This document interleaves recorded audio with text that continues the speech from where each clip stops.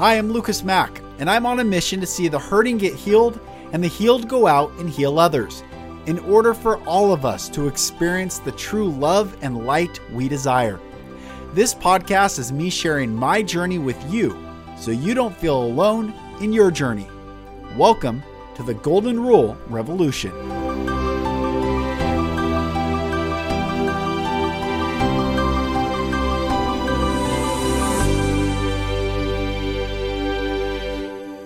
Hello, brothers and sisters, and welcome back to another episode of the Golden Rule Revolution. I am Lucas Mack. Thank you for joining. Guys, this is one of my most favorite episodes I've ever recorded with a guest. Alex Street of No Boring Stories podcast came on the podcast after I have already been on his podcast. I was a guest on his, and I just love the conversation with him. I love him. He is a deep thinker, very articulate. We just have a good time talking about story, his fascinating story of how he grew up, religion, spirituality, healing, breaking out of any box that society or the matrix wants to put us in. I just absolutely loved it. And Brother Alex, thanks for coming on. I appreciate your open heart, and everyone enjoy. Well, my brother, Alex, thank you for coming on this podcast, as I had the pleasure of joining you on your podcast, and everyone listening. Like I said in the intro, right when I connected with Alex and we started talking about our backgrounds, we were like, whoa, we have a lot of similarities coming from the backgrounds in the religious world and Yes, where sir. we are in our journey now. So I'm so excited to have you on, brother, and talk. Yeah, I'm so excited for this. Truly, from our conversation, there's a high trust level here that you'll guide this where it needs to go. And I'm getting in the passenger seat and just like, let's just drive. Let's go. Let's see what the scenery is. Let's just talk about whatever needs to be talked about and make sure that it's beneficial and it's good for your listeners. That's what I'm here for. I love it. I love it, brother. So, let's start at the beginning. Where'd you grow up and what was life like for you growing up? Yeah, baby. All right. Start at the beginning of the story. A very good place to start. So Sound of Music says, I'm a Toronto boy. I was in Toronto early on and then moved out of the city. My parents were like, let's move up to the suburbs. And so we got to this place that is now like it's a metropolis in itself as the world changes and grows. But I was raised by a couple of beautiful artists. My dad was a photographer and my mom was an actress, and both left home themselves when my dad was 18. He left England to come to Toronto to make it big as a photographer. And my mom was 20 when she actually left England to come to Toronto and make it big as an actress. And so, my dad's career took off and he became this world-renowned photographer for 40 years. And that was our life. So me and my brother, we just grew up in this home that was all about either, acting, let's go to a show. My mom put me on stage early, or it was hanging out in the darkroom with my dad while he's, printing his cool images and touring the world, photographing ballet in Cuba and France and wherever it is, and then working for the National Ballet of Canada here. So that was, that's a taste of our home here as I remember it growing up, and kind of the spirit of our family and really the foundation for who I am now. Right. That's amazing. How did your dad get into photography of ballet specifically? That's such a niche. He really so neither of them are around anymore. My dad died 8 years ago. My mom was 10 years ago. And my dad, when someone dies, you have a collection of stuff. Like, what's their stuff? And over years, I think this would be typical of most people, is like you kind of whittle that down. If you are the owner of that stuff now as a child, you whittle that down, you sell some stuff, you do whatever. I have all of his photographs that have survived, all of his digital images, all of his negatives and prints and everything, 20,000 plus of them. Wow. And it's all kinds of stuff. He grew up on a horse farm, so he loved horses. So we've got like bins of horse photographs and framed images of those. And then we've got celebrities and CEOs. And so he was big into portraiture and really like capturing those, and took some TV guide cover images and all that sort of stuff. And then we've got this whole career around ballet. And I think it's almost the same thing around horses, strangely, where it was actually about movement for him. It was like what he loved about watching a horse move was the grace, the muscles, the like, if you can snap an image, are you kidding me, of this beast running wild, and you can snap a split second and capture the movement that was there. So then he would take that into the studio and get these this male and female ballet dancer to work and dance and jump at their highest like skill level and the peak of their movement, at the peak of their jump, when their legs are split and their arms are displayed and their hands are just right. And he would snap that image. And there's something magical about that for him. And he was incredibly, uniquely gifted at capturing that. And I think that's what I respect about him and his art. That was the gift that he specifically had.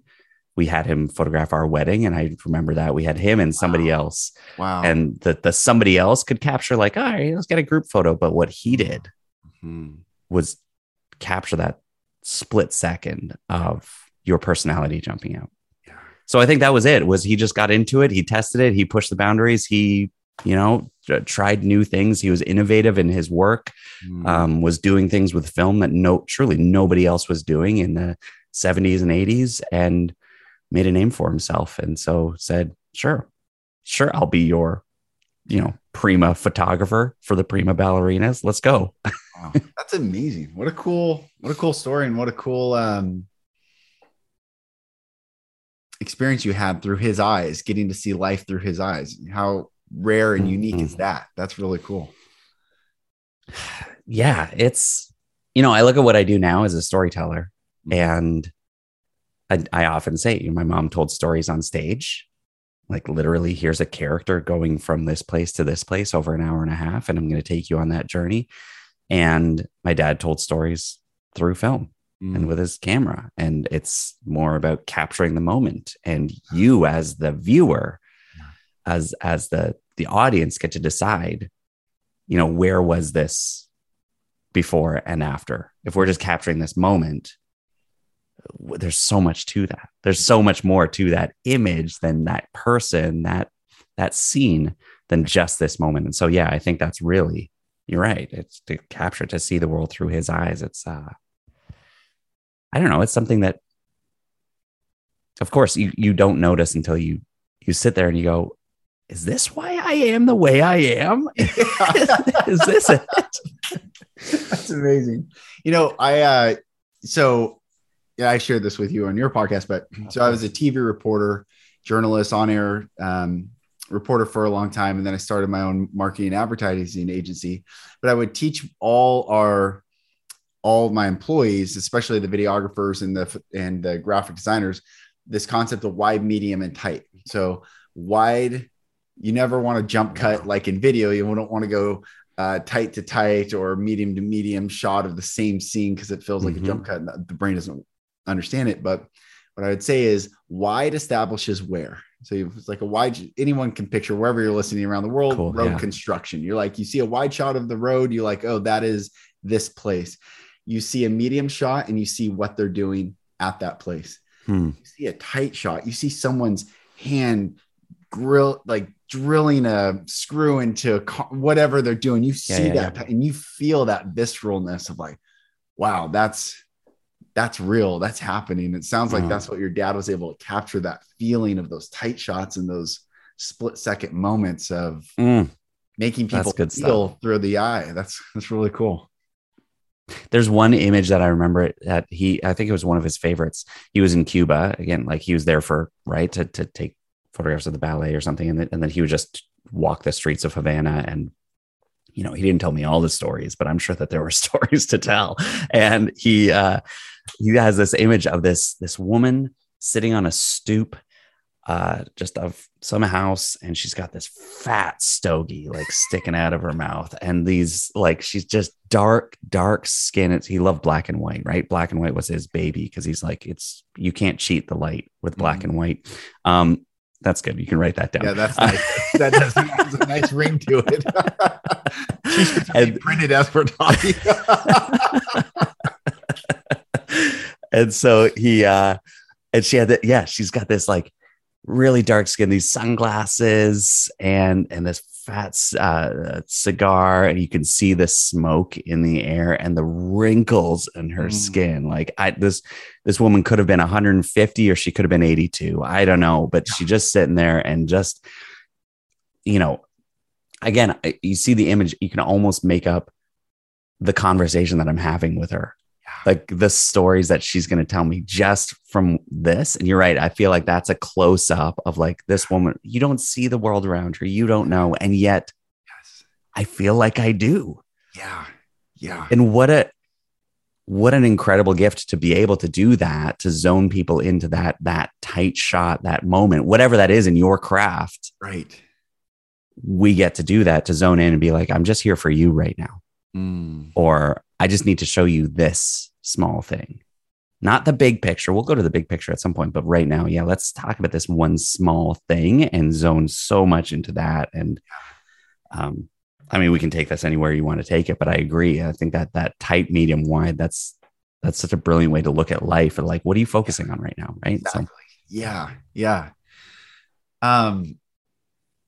It's so fascinating life, brother. I've never talked to someone with the background with two parents being artists professionally and doing that craft. So did you were on stage, you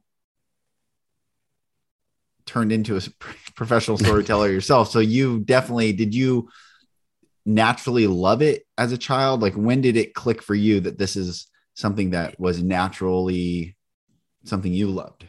Yeah, that's good. I think it's interesting because my brother, I would say, kind of leaned more towards my dad. And so he's a screenwriter, and my dad wasn't writing plays or whatever, but we look at it and we even recognize, like, my grandfather was a playwright. He's got piles and piles of plays that he wrote for West End London and stuff. And so, like, just seeing how that passes on is so interesting. And I'm a mama's boy. I just hung out at her, holding onto her ankles for as long as I could. And so I followed her and just absolutely adored what she was and who she was. And she came in, I remember, at my school. She wasn't acting anymore when she had kids. But she found ways to make that happen. So she came in and put on a production at our school, and I was in second grade, and she made a role. It was a Cinderella show, and somehow she created a scene where there was a teddy bear's picnic so that I could go on stage and wear my Winnie the Pooh costume and be Farrah. So that was like, that caught the bug. She got me in that, and I feel like something happened there where I was like, oh, I can do this. That's cool. And it clicked, I guess. That started it. Then I remember going, when she got back into acting, I remember sitting, like 12 years old, sitting backstage. I was, we'd go and see a show of hers for like 13 times and over its run. And so I'd be like, some days I'd sit in the audience, some days I'd sit in the rehearsal room, and some days I'd sit backstage and I'd bring a crossword, and I'm not allowed to say a thing. I can't cough. I can't sneeze. I can't do anything. And I remember seeing my mom, like, go get in her outfit. She'd say hi to me. She'd get me an apple juice and be like, oh, I gotta go. And go and wait in the wing. And then I hear her make her entrance, and I would just sit there and just like listen, right? It's happening behind me. And I just listen to what's happening on stage. And I remember hearing her voice. She had this like deep, like booming, commanding voice.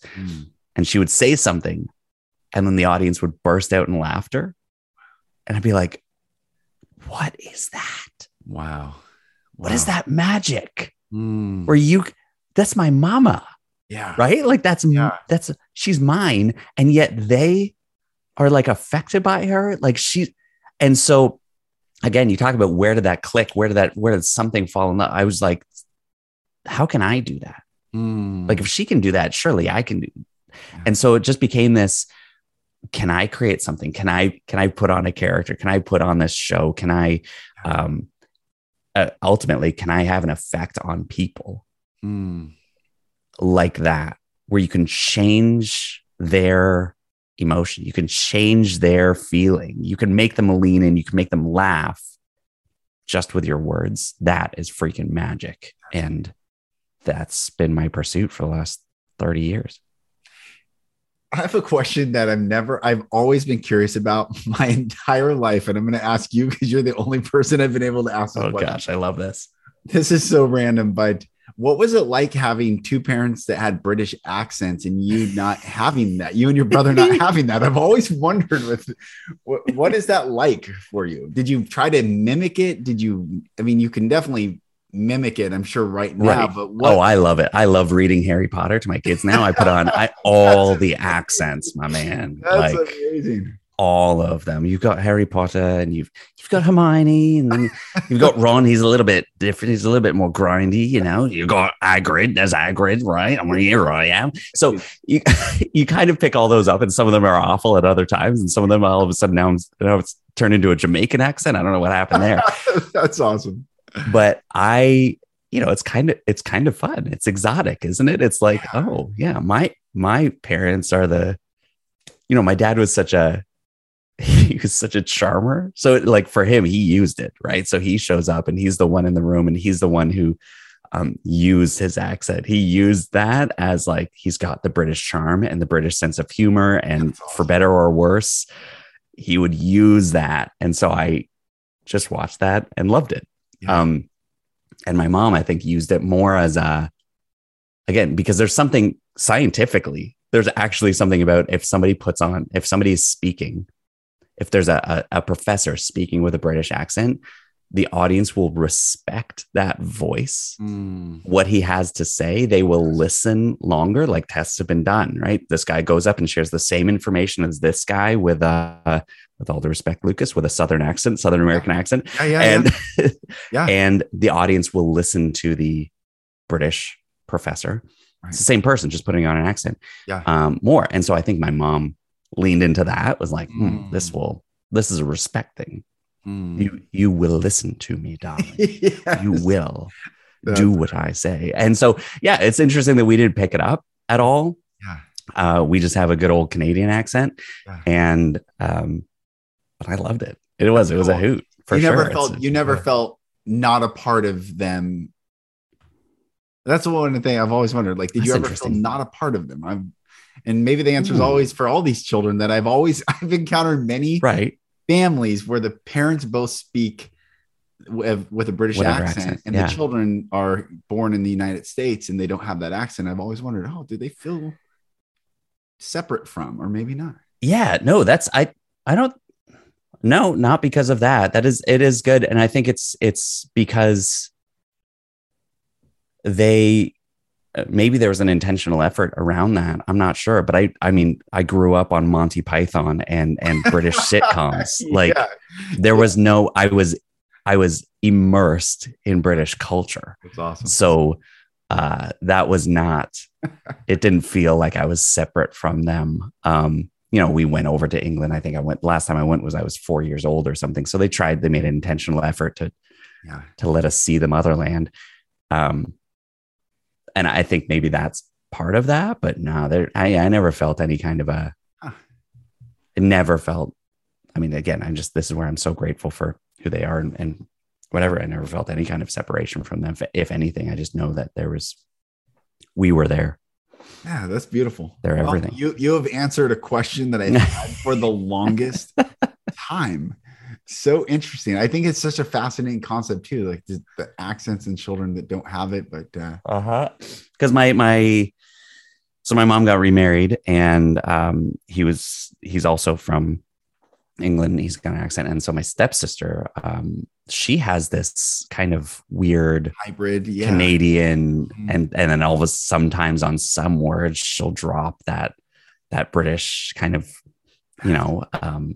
twist to it. And she picked that up, and and her mom is also British, so she got that. But again, me and my brother, nothing. What a cool experience. I want to get into how you went into the religious world, how you went into down the Christian path, and then how you disengaged with that path to be where you are today. I think this is one of the things, when we opened the podcast, what I was saying, like where we have similar, backgrounds, our family backgrounds are right. That's what I was thinking as I was saying this. In any way, shape, or form.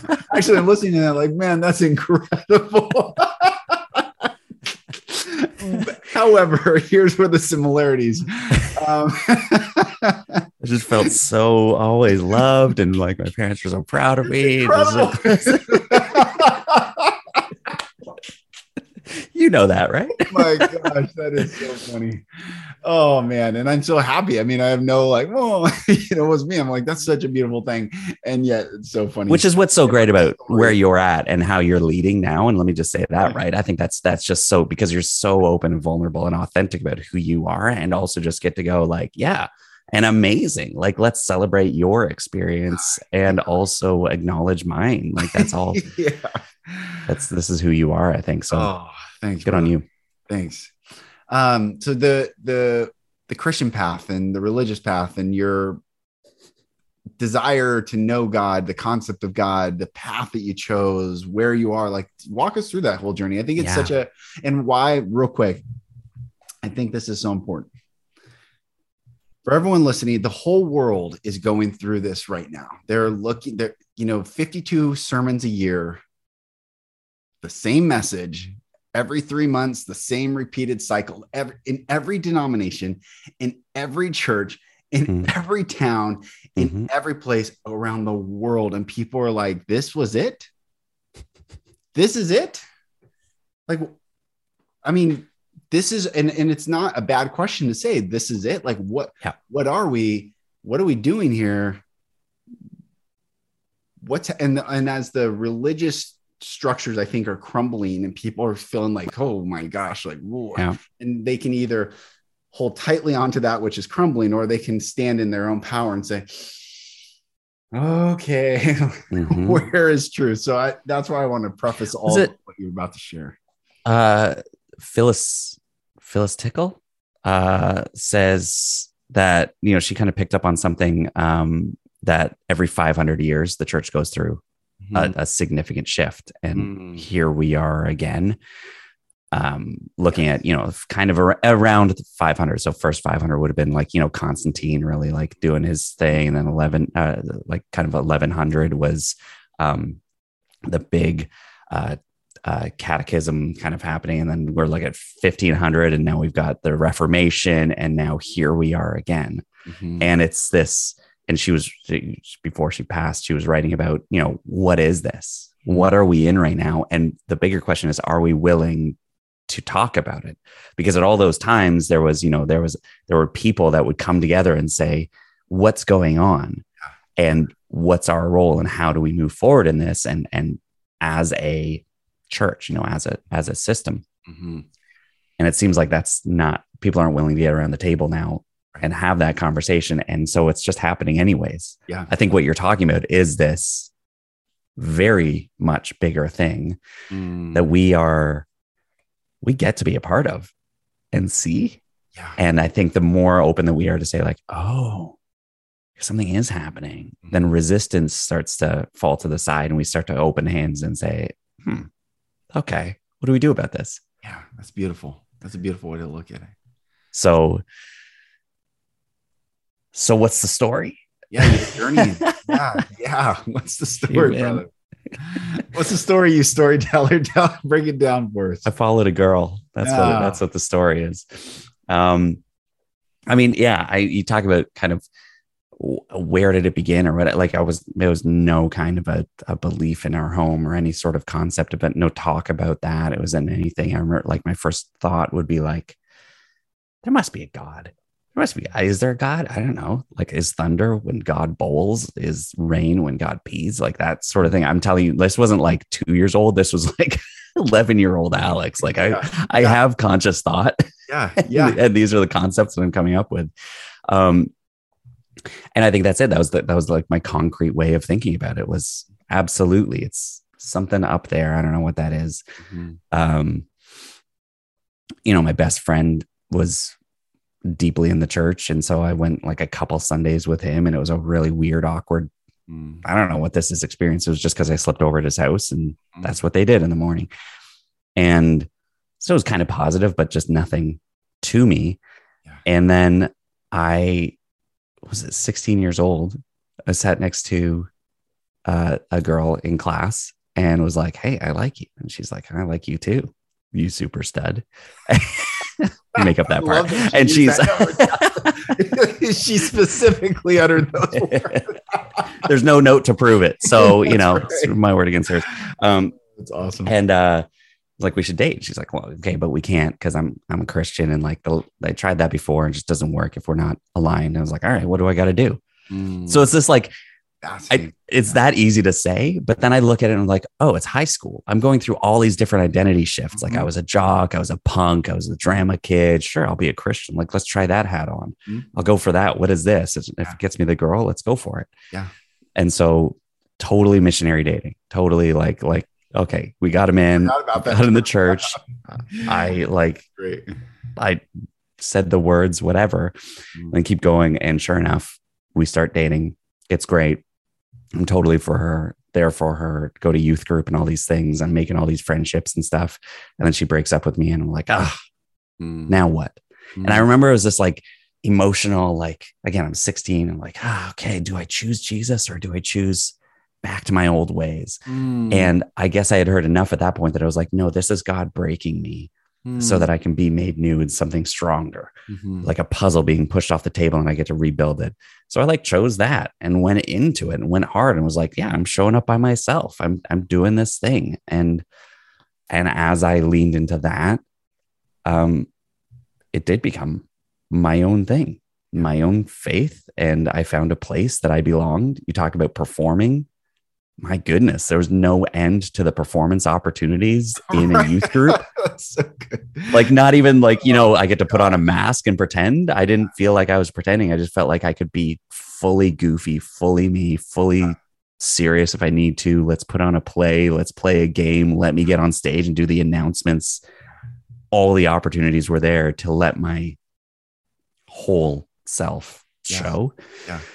And so it kind of felt like that became that. And now on the girlfriend perspective, a year later, when she was like, oh, okay, this is real. I see the real you coming out. We started dating again. 4 years later, we got married. She's now been my wife for 17 years. Wow. And we've been through this deconstruction journey together as well. Wow. So, dude, that's amazing. That's a cool story. That is a really cool story. Wow. So, I mean, now I look at it, we both look at it, we're like, whatever that was, I mean, right. This is where I'm at this place now where I don't by any means belong to a church. We don't go anywhere. We don't have any sort of a rhythm around that. Even our concept of what is God, what is spirituality. It's wide open. My old youth pastor, my old mentor, I had lunch with him the other day and he's like, so where are you at spiritually? When there was like, we had 5 minutes left in our lunch and he drops his bomb. Oh my gosh, that's great. And I was like, okay, well, and I talked around a little bit and sensitive to what does he want to hear? What does he need to hear? How's this going to affect him? And you came back with, you failed me. Exactly. It's your fault. It's your fault. Exactly. Sensitively. Yeah. I mean, no, I basically left it at like, I'm open. I'm more open free. I feel open, peaceful, and free more than I ever have now at 38 years old. So whatever that is, it's hard to describe, but those would be the words that I would use. And that's where I'm at. That's like, how does that feel for you? He's like, yep. Well, I'm not surprised. And he was like a little bit sad. I was like, okay. Like, it's fine. I'm totally fine with that. But I get it. It's not a sadness like, oh, you feel open and free. I'm sad for you. It wasn't that. It was just a sadness of exactly that. You failed me. Like, what did that feel like? But that's slipped in. Jesus made me that way. And he's like, amen, brother. And then like, see, it's all good now because Jesus made me open, peaceful, and free. Exactly. Oh my gosh. Exactly. So, I mean, that's, to look at the 20-year kind of journey of this, it started at this curiosity, this openness to like, what kind of identity do I want? Sure, I can step in and this community feels good. And that community felt good and felt like a place I could explore and be for 15 years. As I leaned more into that, I really made it my own. I went to Bible college across the country. I came back and finished while interning at my church as a youth pastor. Right. I had this dream of like being an actor my whole life and then left that because it was really hard and left that to go into youth ministry, which is really easy and easy to make it, easy to pretend, easy to be whatever it needs to be. Yeah. And also found this incredible love for like, yeah, I can do this. So as much as it was like this spiritual journey, I see this whole path as way more of an identity journey and like, who am I? What can I do? And how does that affect other people? And for a while, I put on the hat and the jacket of pastor to use my gifts and affect people. And the difference is now I just don't carry that title. And therefore, I'm free to say and think and converse with whoever I want and help them in this very specific way that they need help according to my gifts instead of trying to lead them towards something that they may not be asking about. That's the difference that I see right now. That's beautiful. It's beautiful. It's beautiful. And, ironically, I mean, the Bible, I know the Bible. We can both like give these Bible verses, but like to affirm where you are, it's like who the sun sets free is free indeed. Like, what does freedom mean? Right. It means free. It means there are no bounds. It means there are no limitations. It means go and explore, love people, like how can we love them if we're trying to manipulate and control, coerce and lead down our path? Like that's not love. That's craziness. Which I am. And this is the thing, right? I'm sensitive to the language because I didn't feel like, let's say, my experience I didn't experience abuse, straight up. I didn't like experience those sort of things. I didn't feel like the church wronged me or even those in leadership, like intentionally, let's say, wronged me in any way or like hurt me. And it's as you step out, you see, oh, there wasn't necessarily intention behind it, but the way that the system is structured that's the way it's built. Yeah. It's built on those words that you write, manipulation, coercion, and they'll seem like such nasty words to say and to throw towards this thing that is supposed to be so beautiful. But call it what it is. And this is where we see the systems that are coming out that are being revealed for what they are and what has gone on behind the scenes. Those people have been allowed to do bad things because they're in a system that allows it to happen. And that's the stuff that you go like, oh yes, you break it down just below the surface and you see that, man, there's a lot of manipulation, a lot of, power, being played over in there. And that's the thing where I feel like I played in it, for a long time, and I'm wholly uninterested in being a part of it. Yeah. Now. Beautiful way to say it. Very kind-hearted way to say it. I like that. That's an impactful way to say it. I on the other hand have let it rip a few times. So it's like, but this is it. This is, you get to speak to your experience.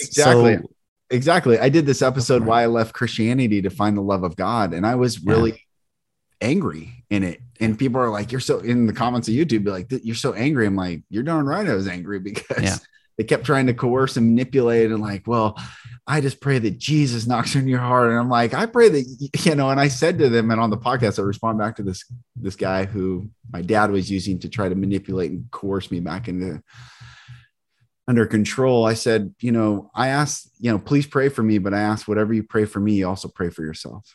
And that's how I left it. Like, you want to pray that God opens my eyes? I pray that you better pray that God opens your eyes too, brother. Like, you can't have it one way and not the other. And that's really my philosophy on this whole thing, is like, what you would not do unto another, don't do unto yourself, or what would you not do unto yourself, don't do unto another. I think that's it. I think there's what I'm learning now, and by no means do I feel enlightened. Do I feel like this is the end of it all or anything like that? But this is where I'm at in my path. And what I'm learning now is this, ownership and responsibility to my role in this and in relationship and in community, as opposed to, when I hear someone, I heard someone the other day talk about their experience and in their role as a pastor, and somebody came up to them. We were actually talking about the Enneagram and how, like, just butting heads and butting numbers against numbers, and how I don't deal well with 8s or whatever. I was like, all right, who does? But they were like, so he's like, okay, but I've got this one person that was on staff, and they said, I just feel like I just want some affirmation from you that I'm doing the right thing, that I'm doing well. And they told me the response was, first of all, get your affirmation from Jesus. Second of all, maybe this is, maybe we can talk about this, but this has been a pattern of whatever. It went from there. But I'm just the fact that the first of all is not my problem, and actually not your problem. Like, you go deal with this with you in your own, that idea, that concept, that's not in my mind. That's not a response for me anymore. The response is, how can I respond? Like, how can I help? Yeah. Maybe this is, if you feel that way, if you feel like you need something from me, we can talk about that. We can talk about if that is helpful for me to give that to you. And if so, how can I do that in a way that you will receive that? Well, that's beautiful. That's beautiful. That's responsibility. Yeah. As opposed to God will take care of it. God will do it. And Jesus is whatever. Yeah. There's an opportunity to open your hand and say, like, what's coming for me? What does this great mystery have for me? And we say, all right, well, it's going to be taken care of. Like, what a beautiful faith and trust and whatever that is, and the way that that life works. But to shirk responsibility and say, what you say you need from me, first, you need to go and get that from Spirit. The talisman. Yeah, right. Exactly. Go get it from your book first. And I don't know. I'm less interested in that now than I ever have been. And I think many people are. Your story, my story, as far as just the openness, is millions. I would say maybe billions of people on the planet. It doesn't matter if they're Muslim. I mean, I've had Muslim, I've had Hindu people, and I've had every religion that I can think of on this podcast all say the same thing. It's not about Christianity is lacking. It's about everyone's looking at these religious structures and being like, not working anymore. Like, there's something greater. And I love to think of it as, if the electricity went out and the harmonies went away and the lights on stage went away and all the great, we're going to dim the lights now, and we're going to, all that stuff went away. Did God exist before all of it? Yes. Right. Does God exist outside of all of it? Yeah. So God is not then in all of that. God is out of all of that. And I think that's what we're waking up, why nature is such an important realization, that this cadence of the natural world, the natural law, nature's law, is fully in abundance, fully thriving, fully manifesting the colors, the smells, the fragrances, all the plants and animals and insects and this whole ecosystem that we are a part of. We are not separate from. And yet when we go into this religious world, it's almost like different matrices. We can like pop into this matrix and pop into this matrix and pop into this matrix. And it's like, they're good for a time and season, I think. And it helps us understand. And I think at the end of the day, perhaps our jobs or our opportunities as souls in these bodies are to relate to every single person on this planet. So then we are to go on this journey and learn from them and learn from them and learn from them. So at the end of the day, we can say, come, let us sit together. Let us break bread together. Let us love one another. Let us talk to one another. I think that's the great soul journey. Oh, I think, okay. So what you're doing here, we went, you think of that, the lights and the moments and whatever, that's the tight shot, right? Yep. That's the image of like, oh, I guess this is where God is. This is where I experience. And then we're like, well, let's go a little bit wider and let's just see like, what are some other people's experiences about that? And then what you're doing is going like, no, let's take the wide shot, right? Let's see. You got it. Where are we? Yeah.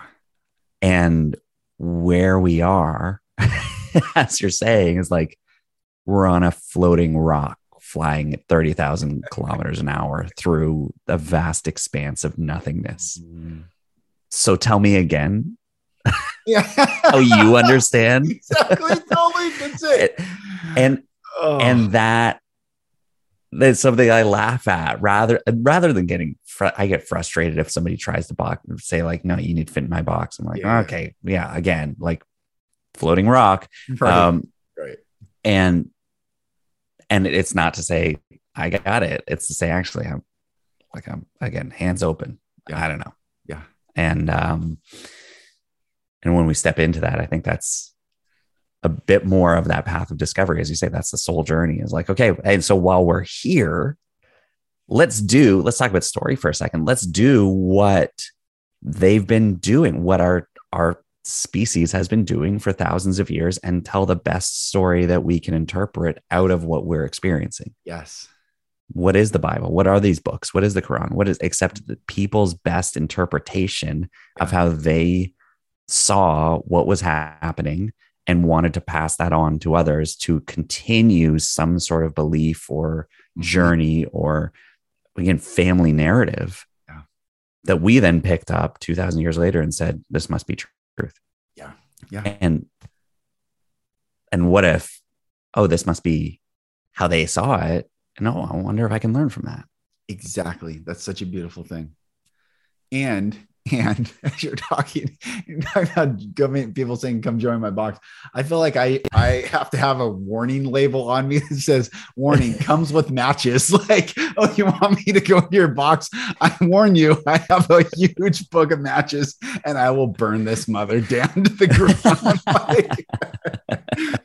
Oh my! What do you? Gosh. Okay, let me ask you, because how do you? Because I say that, right?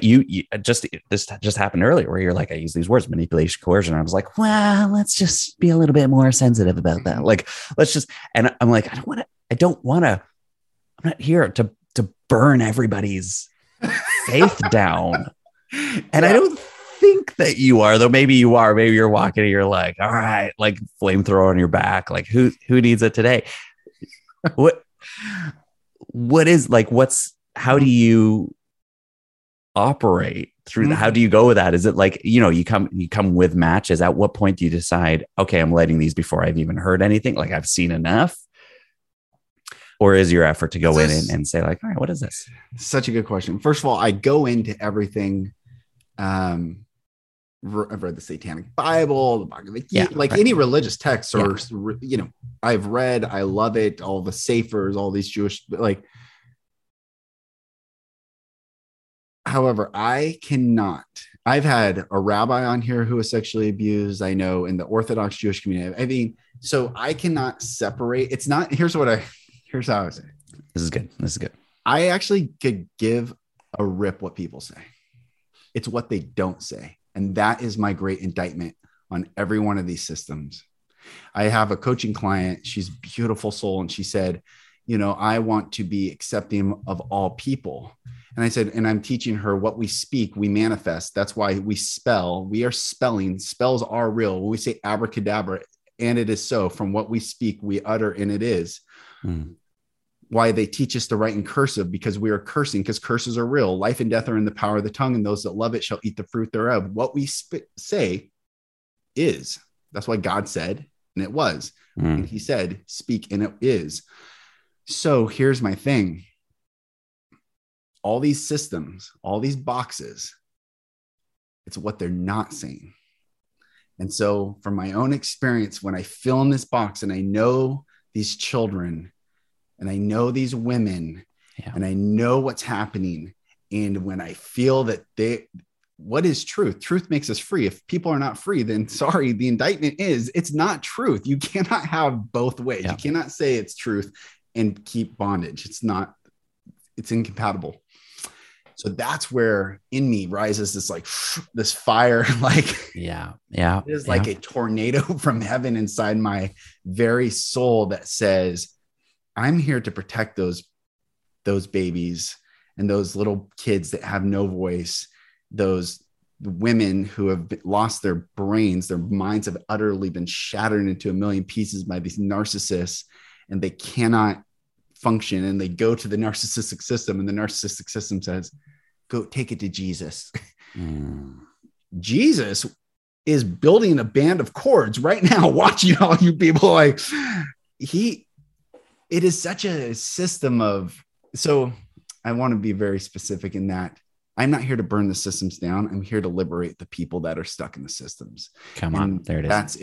That's it. I don't have enemies. These are not my enemies. These are people, if they so choose. And to get back to my client, I asked her, she said she wanted to be accepting of all people. I said, pedophiles? You cannot say accepting. There has to be boundaries. Boundaries are what makes good neighbors. Fences are what makes good neighbors. Walls are what makes good people feel safe. You don't feel safe in the vast. You're always you can't sleep in the open range very well unless you have a tent or some sort of boundary. That's where safety is. That's why our souls fit in these bodies. So we're made to feel safe with a boundary. And so I love the sentiment of, yes, we want to love all people, but I'm certainly not accepting of all behavior, all actions. I'm here to say, if you hurt another in any way, shape, or form, watch out, because flamethrowers, it's coming. Yeah. And that's where I think that's incredible. Yeah. That's, I guess, my distinction is I don't care to destroy these systems. I don't want to hurt another person. But if I do go into these systems and I feel the enclosing in, and it's whoa. Well, I feel like that's where you start to, there's almost a bit of celebration. It's a weird thing that I'm feeling right now with, so naming churches. Yeah. You've got the Meeting House up here. It's a, this is Canada's mega church, basically. Yeah. And the lead pastor was just it was revealed, there's been sexual abuse, in his office over years. And so this whole thing that was built on his image is going what are we then? Yeah. And then you've got Hillsong, in Australia, and they've got this big Seattle, exactly. Where I was, and he falls, and all exactly. So you've got these people and these positions, but ultimately, again, these systems, and you go, oh, wait, what's happening there? Oh yeah, it's someone getting hurt, someone being okay. You know what? I'm actually okay if that whole thing that you've built up just goes down. And it's weird. It's this, I don't know if it's celebration. There's a smidge of joy. Maybe there's a lot of joy. I don't know, where you go, great. That box that was protecting this behavior, knowingly or not, maybe it is going to burn down. And then the people will be set free to to do what they want, to choose, to follow, to believe, to whatever, but not be hurt. There's a verse. This is a hard verse. I'm about to share a very hard verse, and it might zing every person that's listening. There's a verse in Proverbs that says, if a ruler hearkens unto lies, all his servants are wicked. This is a very hard teaching. This is a very hard teaching. If a ruler hearkens unto lies, all his servants are wicked. Is it the intention of the servants to be wicked? No. All they are doing is following the dictates of the one at top. Right. Yeah. But lies are the inversion of truth. Truth is what makes us free. They are servants because they're not free. This whole narrative of like, if the leader, if the authority figures, if the top is not in truth, the whole Congress. So I do believe that there is a supernatural wind being blown over all these systems right now to say, and all the people like kind of wake up from this day. Some will get hurt. Some identities were built into personalities of these people, but then it's like you saying, is this mine? Yeah. Or was I this? And I think that's a beautiful thing for you. I mean, look what it's led you to, this beautiful journey, and such a beautiful soul and a beautiful articulation of life. I call it just life. Like, what a cool book your life is. If I would read it, I'd say that's a great book. And I know it's not done, but it's so far a great book. My life, a great book. And I think everyone gets to have their own life to be that great book. And I do think when the Bible says, and the books were opened, that's not the book of, everyone's like the book of life, the book of life. Yeah. Everyone's life is a book.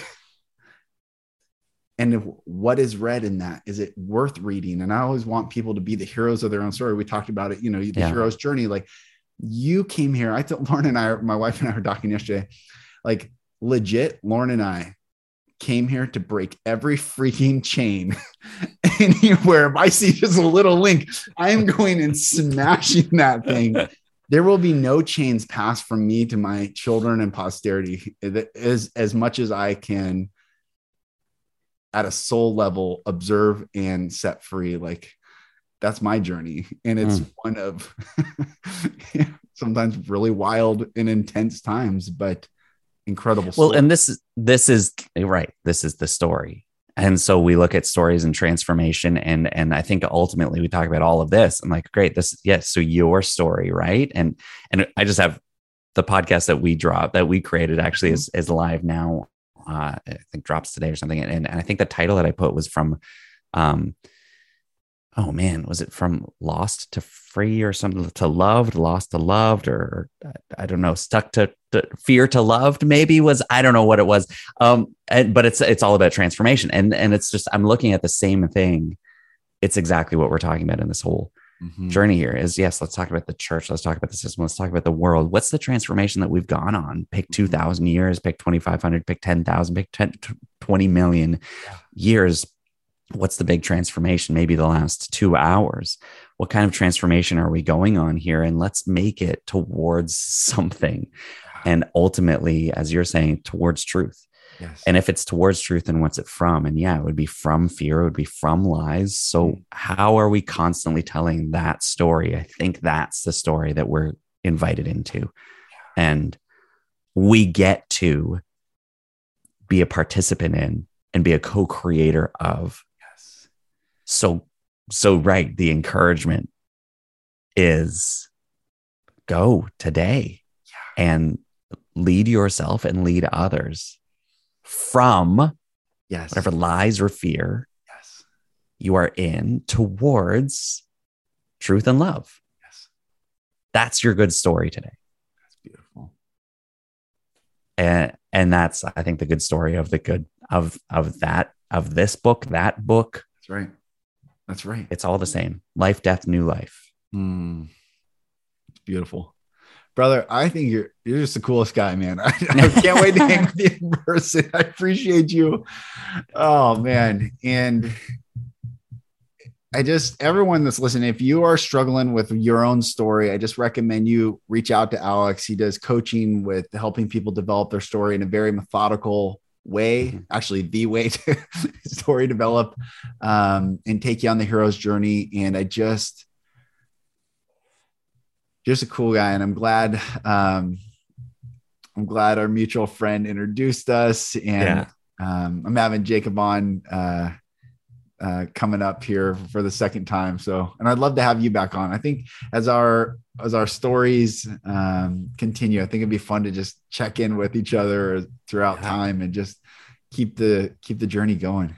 Well, look, I think you and I could talk about anything. I hope it's engaging and interesting for the listeners as well. But I think, next time, let's talk about tacos, and somehow it's going to turn into something exactly somewhere around spirituality, somewhere around story, just somewhere around impact. I mean, we just start going, and I'm just so grateful for this time and the space that you hold here. This is it. These are the conversations that need to happen. And thank you for leading the way on this. Well, brother Alex, like I said, thank you for coming on. And it was one of the most fun conversations I've ever had here for myself. So thank you. I appreciate it. Make sure you go follow his podcast, No Boring Stories podcast. You could even find the episode that I did with Alex on there as well. And everyone, thank you for listening. I bless you all. I am Lucas Mack. This is the Golden Rule Revolution, and I'll talk to you on the next episode. Thank you, brothers and sisters, for listening. For support in your journey, go to my website, lucasmack.com.